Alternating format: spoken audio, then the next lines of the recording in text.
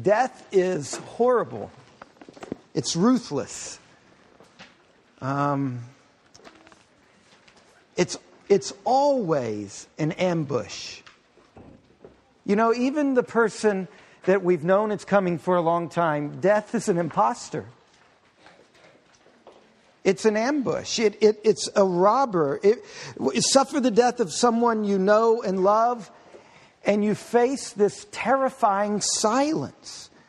The feeling that your heart is in pieces and that your mind's a blank. Lord Byron, a great poet, he said, "There is no joy the world can give like that it takes away." That's the cruel irony of death.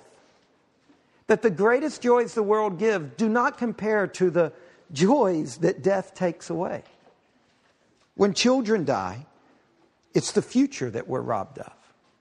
If you've ever lost a child. When our parents die, it's the past that seems to be robbed from us. And so the valley of the shadow of death, from wherever it's happening, is this incredible, unending darkness. Today is the last sermon in our series on suffering. And it falls on this day, All Saints Sunday, the Sunday when we remember those who have died, those who are no longer with us.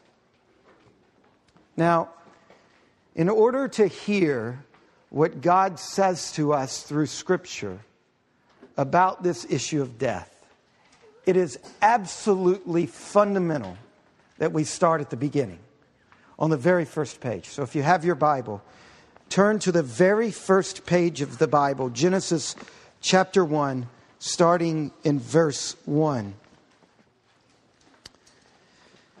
In the beginning, God created the heavens and the earth. Now, I've talked about this a number of times in the life of our church. This is a Hebrew poetic device called a merasmus. It's where you pick two terms of extreme. It's like me saying to my wife, "Janelle, I love you day and night." So, which means I love you all the time, right? That's a meres. That's a poetic way of saying everything. So when the Bible starts by saying God created the heavens and the earth, it does not mean God made what's up there and He made what's down here. Instead, it means God made everything. Everything that exists was made by God. There is nothing that exists that God did not create. Now, if you read through Genesis chapter 1 and you pay attention to the warmth, to the rhythm of the language, there's this phrase that keeps coming up over and over again. It's right after He makes light in verse 4. God sees what He had made, and behold, it is good. And then in verse 10, after the continents emerge from the oceans, God looks at what He's made and He says, "Wow, that's good." And then in verse 13, after the vegetation grows, God looks at the vegetation and says, "That's good." And then in verse 18, after the creation of the sun and the moon, God, it's like my wife, whenever she sees a moon, she's like, "Aubrey, look at this. That thing, that's how..." We were watching a movie the other night and the moon was huge. And she was like, "Do you think there's really a place where the moon is that big?" God looks at the sun and the moon and what does He say? That's good. And then in verse 21, after the arrival of fish and birds, God says that's good. And then in verse 25, after all the land animals are popping up and showing, God says that's good. And then what we see is that 6 times God does this. And in my mind, I've told many of you this before, it's like, have any of you seen the movie Babette's Feast? Right? It's like God is this master chef, right? And He's got 6 courses. And after each course, He kisses His fingers, right? And He says, "That's good, that's good." And then at the very end, there's a 7th course. It's the pièce de résistance, right? He brings it out. It's the creation of humans. And then He looks back at the whole thing and He's like the master chef. And what does He say in verse 31? It is very good. Very good. And then we get to Genesis chapter 3. And everything changes, right? It's not good anymore. Adam and Eve sin. And when Adam and Eve sin, God's creation is tyrannized All of this goodness. Now, what we need to see in order to wrap our minds around what God tells us in Scripture about this subject of death, what we need to see is that in Genesis chapter 3, when sin enters God's 7-time good creation, 2 primary things happen. The first thing that happens is that everything breaks. I've told you this, some of you this before. When my brother and I were teenagers, we were having a fight on the back porch with our fist. And it wasn't exactly turning out the way my older brother wanted it to turn out. Because I'd been to band and I'd developed cat-like reflexes. And so D, my older brother, takes a screwdriver and he throws it at me. But I jump out of the way very quickly. And time stands still. And I look at him and he looks at me and we both look at the screwdriver hurtling through the air. You know, this matrix thing where you can see every little molecule. It hits the ground and then we both look up and we both look at the glass door and we both look at my dad standing behind the glass door looking at us through the glass door and the screwdriver, right? It hits the ground, it bounces up and it hits the corner of the glass. And for, 8 or 9 years, nothing happens. Or maybe it was 1/10 of a second. And then suddenly we heard the sound, right? And then that glass just spiderwebbed, right? And then it fell to the ground. Look, when Adam and Eve reached out, when they get that fruit and they sin, that happened. Every square inch of God's good creation was shattered. In fact, immediately after that, when God gets Adam's attention, what does he say to Adam? Cursed is the ground because of what you just did. And cursed is childbirth because of what you just did. The first poem in the Bible is Adam looking at Eve and they're both in their birthday suits. And what does Adam say? It's erotic love poetry in ancient Near Eastern literature. Bone in my bones, flesh in my flesh. This would be called woman because this is the second, that was before sin. Then there's sin. The next poem in the Bible is Lamech talking to his wives and saying, it's a poem of violence and revenge. You compare art before and after sin in Genesis 2, 3, and 4. Before sin, it's good. After sin, it's violent and awful. Family. Before sin, the last picture on the pages of the Bible before sin, and the man and his wife, this is the last verse of Genesis 2, and the man and his wife were naked and unashamed. Then they sinned, and what's the very first story in the Bible after sin? Cain killing Abel. Family has been shattered.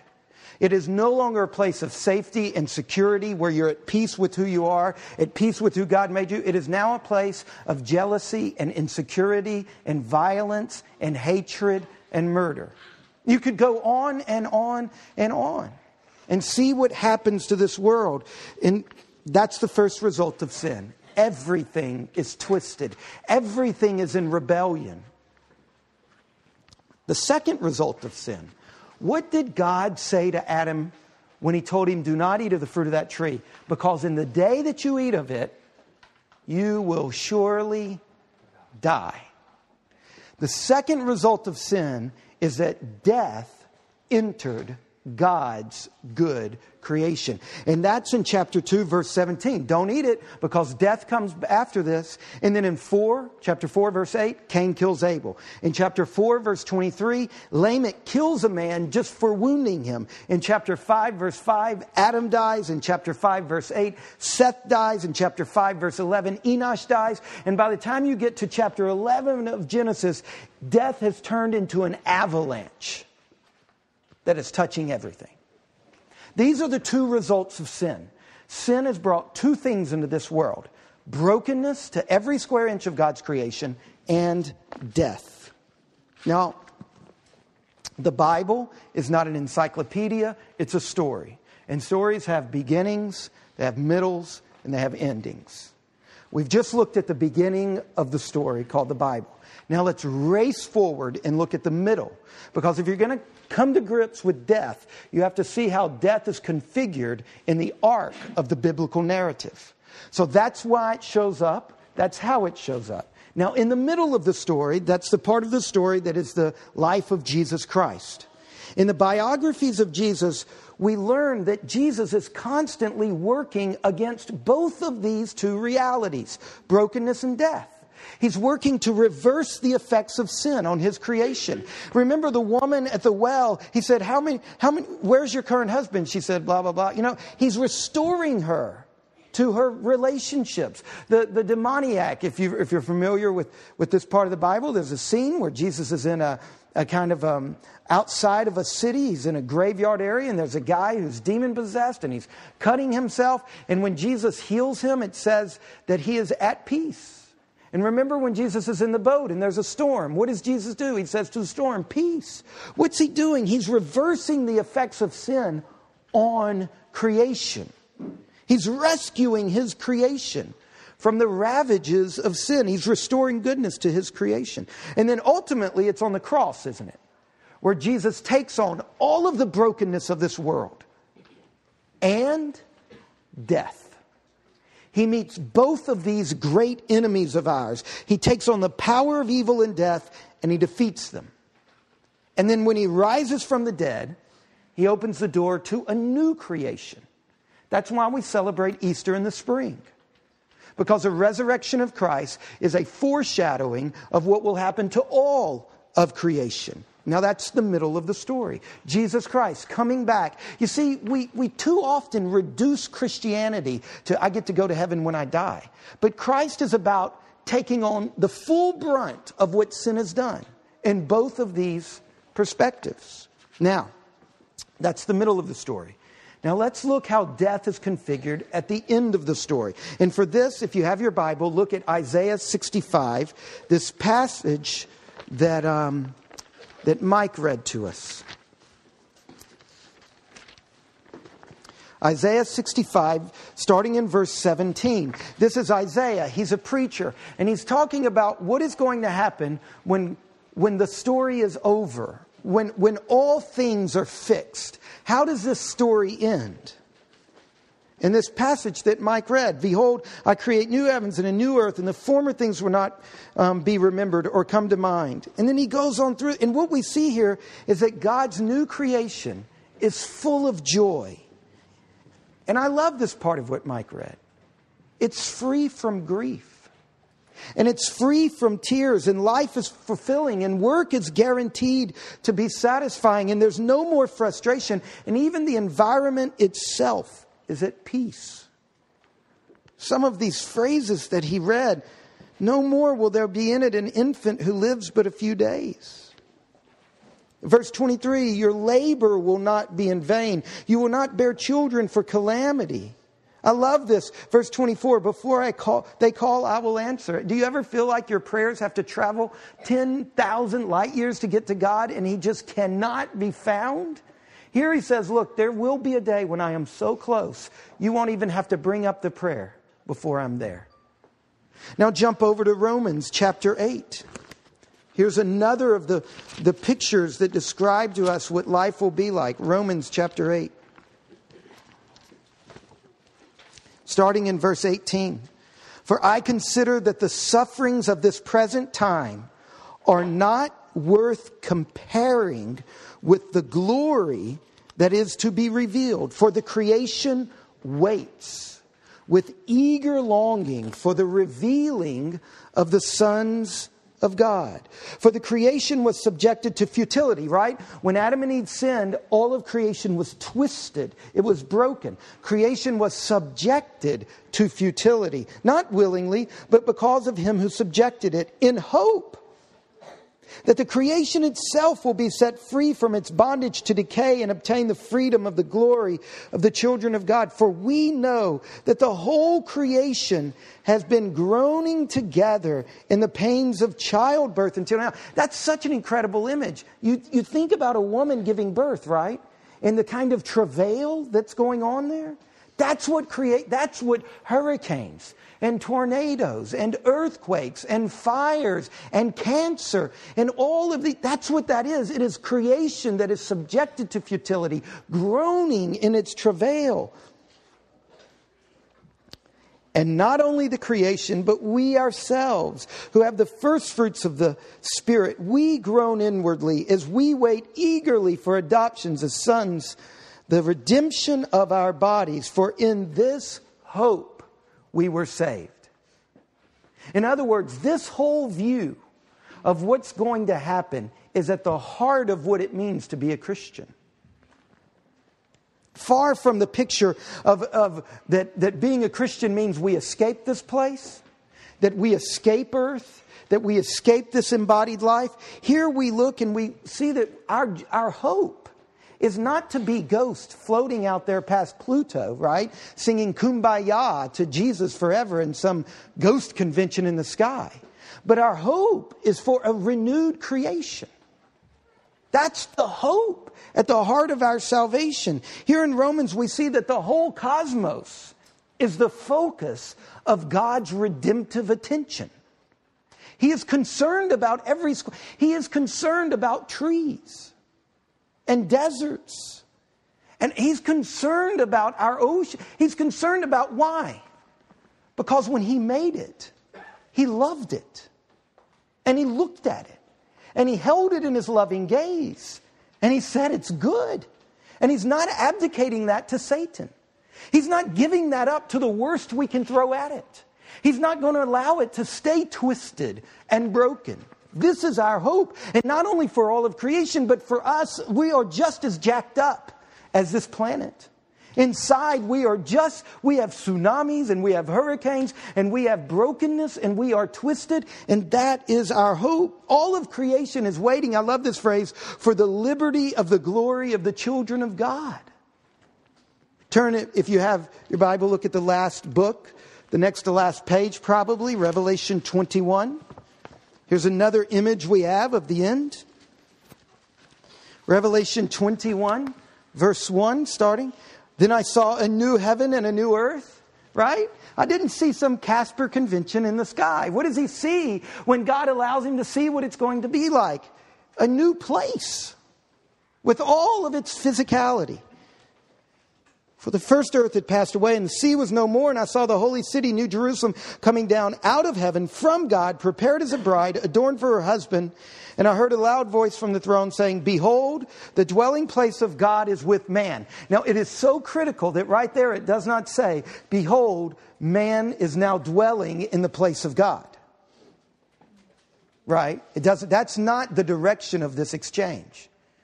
The dwelling place of God has finally come back. Right? What is this New Jerusalem? This is heaven. This is the abode of God coming to earth. And I heard a loud voice from the throne saying, behold, the dwelling place of God is with man. He will dwell with them and they will be His people. And God Himself will be with them as their God. He will wipe away every tear from their eyes. And death will be no more. I don't understand this. But I'm convinced it's not just the presence of, it's not just no more will death occur, but it's somehow God will take the deaths that you have suffered and He will heal that part of you. That death part of you will be transformed.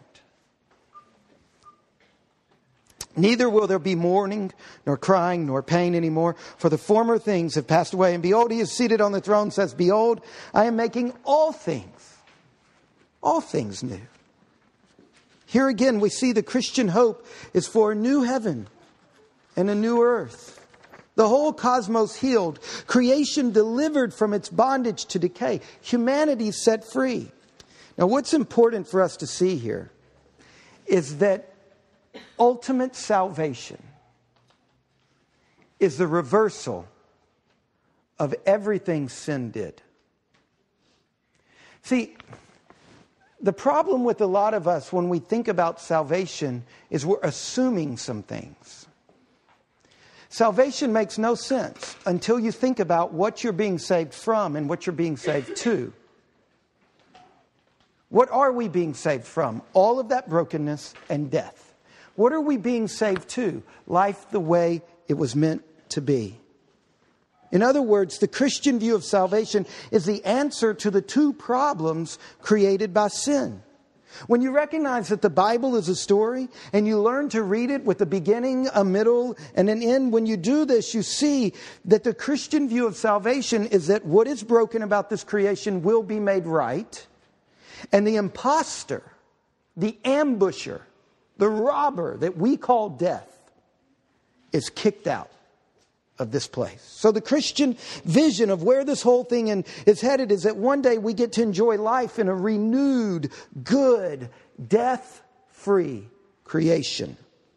One of the most powerful moments in all of Scripture dealing with this subject is again the prophet Isaiah, but 10 chapters back from where Mike read, chapter 55, it says, "For you shall go out in joy and be led forth in peace. The mountains and the hills before you shall break forth into singing, and all the trees of the field shall clap their hands." Right? If Julie Andrews had something to sing about, just wait, right? "Instead of the thorn shall come up the cypress. Instead of the briar shall come up the myrtle. And it shall make a name for the Lord, an everlasting sign that shall not be cut off." Do you see that in ultimate salvation, our salvation is linked with creation being set free and returned to its original good state? Now today, like I've said, is All Saints Sunday. And it's on this side of the renewal of all things. So what about death now? Well, let me be more specific. What about my daughter, Sydney? Or my grandmother? My grandmother's been dead for a number of years. Where is she? I mean, this world is still broken and people are still dying. So clearly God has not done what He promised. Not yet. He has not remade the heavens and the earth. He has not kicked out the imposter called death. And if you're ever at a funeral where a preacher forgets that, you want to smack him, right? For somebody to act like this thing doesn't hurt. Well, first of all, Sydney, Momo, Abby, my friend Stephen, who was killed by a drunk driver, they're in heaven. They are with Christ right now. Remember the passage that Michelle read to us. 1 Thessalonians chapter 4, verse 13. It describes those who died in Christ as sleeping. But we do not want you to be uninformed, brothers, about those who are asleep, that you may not grieve as others do who have no hope. Now, he doesn't say here that you shouldn't grieve about the dead. He just says our grief is different. It's very real. It's soul-shattering. But there's a difference to it. Sleep, this metaphor. When someone is sleeping, they're still alive, right? But we often, have you ever heard it described as he is sleeping so deeply, he's dead to the world? That's what Paul is getting at. Momo, Abby, Sydney, Stephen, they're dead to this world, right? Now for them, that's a good thing, isn't it? I mean, they're dead to a lot of awful stuff. In other words, they're still alive, but they're taking a break from all the hurly-burly of things here. This is what Paul is talking about in Philippians chapter 1 when he says, "If I am to live in the flesh, that means fruitful labor for me. Yet which shall I choose? I cannot tell. I'm hard-pressed between the two. My desire is to depart," he means die there, "and be with Christ, for that is far better." And Paul is not alone in this room for thinking that there are moments in life when death is far better. So those who are faithful to God and have died, they're in a state of restful happiness. But, now this is important, heaven is not the end. That's not all there is. Heaven is only a temporary state in which we're absent from this world, present to God, resting happily, but waiting. Heaven is incomplete. That's not the end of the Bible. The Bible does not end. The Bible does not say this story ends in heaven. Heaven is where the dead in Christ are now. But they're waiting. They're restful, they're happy, but they are waiting. This is what God tells us in 2 Peter chapter 3. "But according to His promise, we are waiting for new heavens and a new earth in which righteousness dwells. Look at it this way. I didn't make it up. It's a great illustration, though. Suppose that you are homeless in a shelter in Miami. And one day, a letter arrives addressed to you. And lo and behold, Bill Gates has died. All of his family have died. And through some freak trick of nature, you're the sole surviving relative. And here's your ticket to California, to this mansion by the sea. Now, right now, you're living in a shelter and you're homeless and you have nothing. And your ticket takes you through Dallas. Okay? You go to the airport and the ticketing agent says, "Where are you going?" Right? As you're checking in. Now, what is your answer in that moment? Are you going to Dallas? Heck no. That's just art, right? That's just a stop.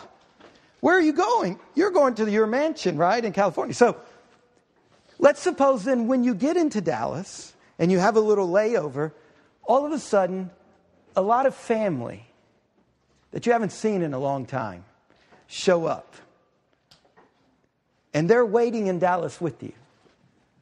That's heaven.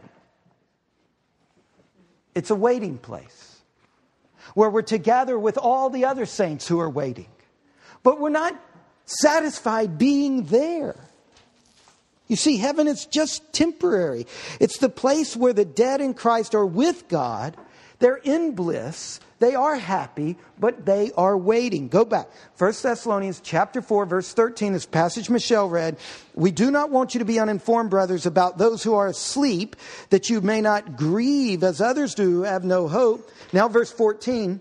"For since we believe that Jesus died and rose again, even so, through Jesus, God will bring with him those who have fallen asleep."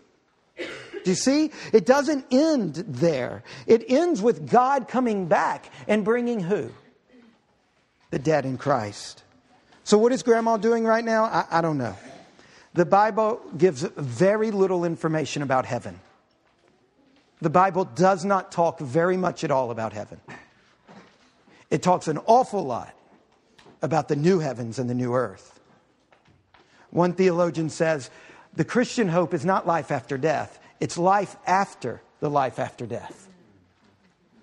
I mean, all these passages we read were about a renewed earth, a renewed heavens. This whole thing being healed. Grandma is with God, and that's a cool thing. And it's something to look forward to. Paul looked forward to that. We know that she's resting. We know that she's happy. But we also know that she is waiting. Because no human is at peace without a body. She's longing. Remember, the major emphasis of the Bible is on what happens after heaven. 2 Corinthians chapter 5. This stuff is all over Scripture. See, the problem is that our language has gotten really sloppy. And we read all these passages about the new heavens and the new earth, and we call that heaven. But that's not heaven. Heaven is the place right now. The Bible doesn't call that next place heaven. It calls the next place the new heavens and the new earth. 2 Corinthians chapter 5. When Christ returns and completes his work of renewing all things, we're going to get a new body. For we know that if the tent, which is our earthly home, is destroyed, that's death, we have a building from God, a house not made with hands, eternal in the heavens. For in this tent, this body we're in now. That's interesting. He calls our body a tent. What's he doing there? He's saying it's temporary, right? He's saying it's not as good as it will be, right? It's about being on a journey, right? It's about you're headed. So this body is not all. There's more coming. For in this tent we groan, longing to put on our heavenly dwelling. If indeed by putting it on we may not be found naked. Look, he said no human wants to be a soul without a body. That's what he means by naked. For while we are still in this tent, we groan, being burdened, not that we would be unclothed. He's saying the hope is not to be Casper. It's not just to be free from this body with God. That's not it. That's horrible. Who wants that? I can't even imagine that. But our hope is that we would be further clothed so that what is mortal may be swallowed up by life. I love that. He's saying if you think what you've got now is, he said, look, What you've got now isn't even life compared to what life will be. He's saying what you've got now will be swallowed up by real living. That's amazing. He who has prepared us for this very thing is God, who has given us the Spirit as a guarantee. So Grandma's going to come back with Christ. And what's she waiting for? To get her new body. Sydney was our baby that we miscarried. Sydney's body couldn't make it. It couldn't even survive the womb. Right? Grandma's body gave out. Her heart stopped. But she's going to get a new body. And I'm going to get a new body. And you're going to get a new body. Look at chapter 15. Turn to the left a few pages. 1 Corinthians chapter 15. When you start seeing this stuff in Scripture, it's all over the place. Look at verse 40. Really, we don't have time, but it's the whole of 1 Corinthians chapter 15. Starting in verse 40. There are heavenly bodies and earthly bodies. Look what he's saying. He's saying by heavenly, he's saying your body's going to be changed. It's going to be marked by heaven. God is going to come here and there's going to be a merging of heaven and earth in your body.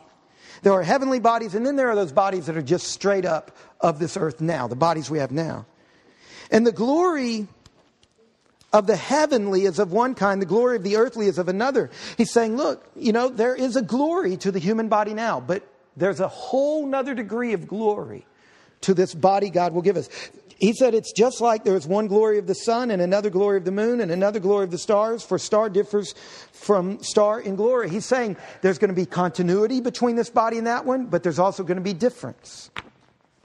And so it is, verse 42, with the resurrection of the dead. What is sown is perishable, what is raised is imperishable. He's saying there's going to be a day when they're going to plant you, right? And you're going to be fertilizing the daisies, right? We're going to sow your body into the ground, right?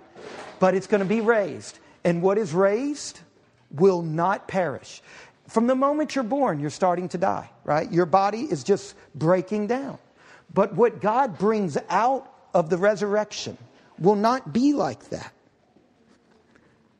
It is sown in dishonor. It is raised in glory. It is sown in weakness. It is raised in power. And then what? Now, the Bible says a whole lot about what happens then. We're going to eat. We're going to drink, right? Jesus said to the disciples after he's risen from the dead, and he said, I'm not going to eat of the fruit of the vine again until I come back. See, Jesus is the first one resurrected from the dead. Look at Jesus after his resurrection to get a sense of what life will be like for you. He's physical, he's eating, he's drinking, but somehow the laws of this physical dimension don't hold him quite as much as they did before. Relationships will be there. Work will be there, but it will no longer be full of thorns and thistles. It'll be satisfying. In other words, the hope of the Christian life is not heavenly bliss. It is earthly bliss. Have you ever been with friends on holiday, on vacation, or at Christmas time? And at some moment, it's just right. Right? You've all eaten the turkey. Ken is sleeping on Zeke's couch. Have you ever had... That's this afternoon. Have you ever had one of those moments where it is just right? Right? And you're like, it just couldn't get any better than this. What I'm trying to say to you is that the most ordinary moments in the new heavens and the new earth will far exceed the most perfect moments of this life now. You see, it can get better. In those moments where inside everything is right, that's a taste. That's an appetizer. That's just a foreshadowing of what life will be like when Christ returns and makes all things new. The Christian hope is not simply that I get to go to heaven when I die, but that God will renew the entire cosmos. That's why taking a hike, and it's so beautiful and so good, that's such a good thing to do. Because what are you doing? You're having hors d'oeuvres. You're reminding yourself of the feast that is to come. When God will dwell here with us. And I don't know how he's going to do it, but he's going to take his hand and wipe all the tears from my face. When you read the Bible as one huge, sprawling, capacious narrative, you get this sense that life after death, the new heavens and the new earth, is more real than this life is now. See, I think a lot of us have this fuzzy doctrine of heaven that's immaterial, that it's not physical. And we get that more from Plato and popular kind of precious moments, little stuff.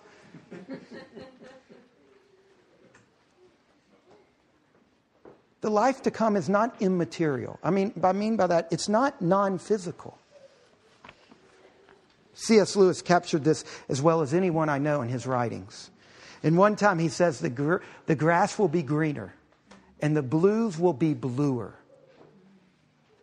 A friend of mine, when his children, I've told a lot of you this before, when his children ask him, what's heaven like? Or what's up? He says, oh, don't worry about heaven. That's sleeping. That's resting. You're waiting on the new heavens and the new earth when you'll swim with dolphins and run with cheetahs. Now, a kid can sink his teeth into that, right? Because a kid knows the joy of an embodied life, right? Children do. They love this. They're all over it. And you just take that. And he says to his sons, what you're doing there, just wait. Look, if you're really interested in reading more about this, C.S. Lewis wrote a series of books called The Chronicles of Narnia. The last one is called The Last Battle. And it's all about this. One of my favorite books that Lewis has written, though, is a book on prayer. Letters to Malcolm, I think it's called. And he's writing to this guy and talking to him about prayer. And he starts talking about the new heavens and the new earth. And he says, the hills and valleys of heaven, and by that he means the new heavens and the new earth, will be to those you now experience, not as a copy to an original, nor as a substitute to the genuine article, but as the flower to the root.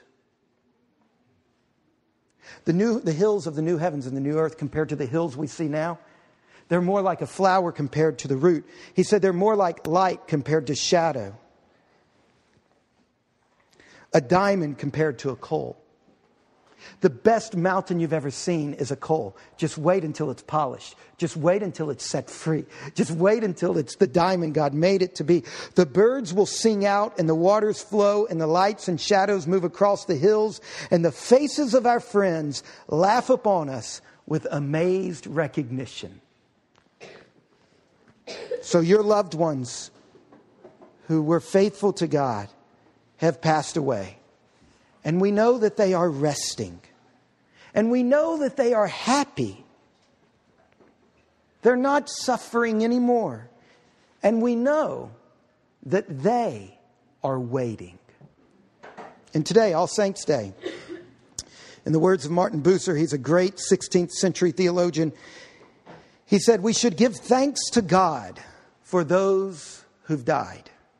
And we should rejoice with them, so that we may be strongly provoked to place greater confidence in the grace of God for ourselves and to follow the example of their faith. Now, isn't this, after all, what the writer of Hebrews says when he starts thinking about all of those that have died? At the end of that great chapter in Hebrews where he's like just a great African-American preacher riffing on the heroes of the faith, right? And he gets to the end of it, and what does he say? And all these, though commended through their faith, did not receive what was promised, right? They're still waiting. Since God had provided something better for us, that apart from us, they should not be made perfect. Therefore, when you think of those you love who have gone away, therefore, since we are surrounded by so great a cloud of witnesses, let us also lay aside every weight and sin which clings so closely, and let us run with endurance the race that is set before us, looking to Jesus, the founder and perfecter of our faith, who for the joy that was set before him endured the cross, despising the shame, and is seated at the right hand of the throne of God. Let's pray.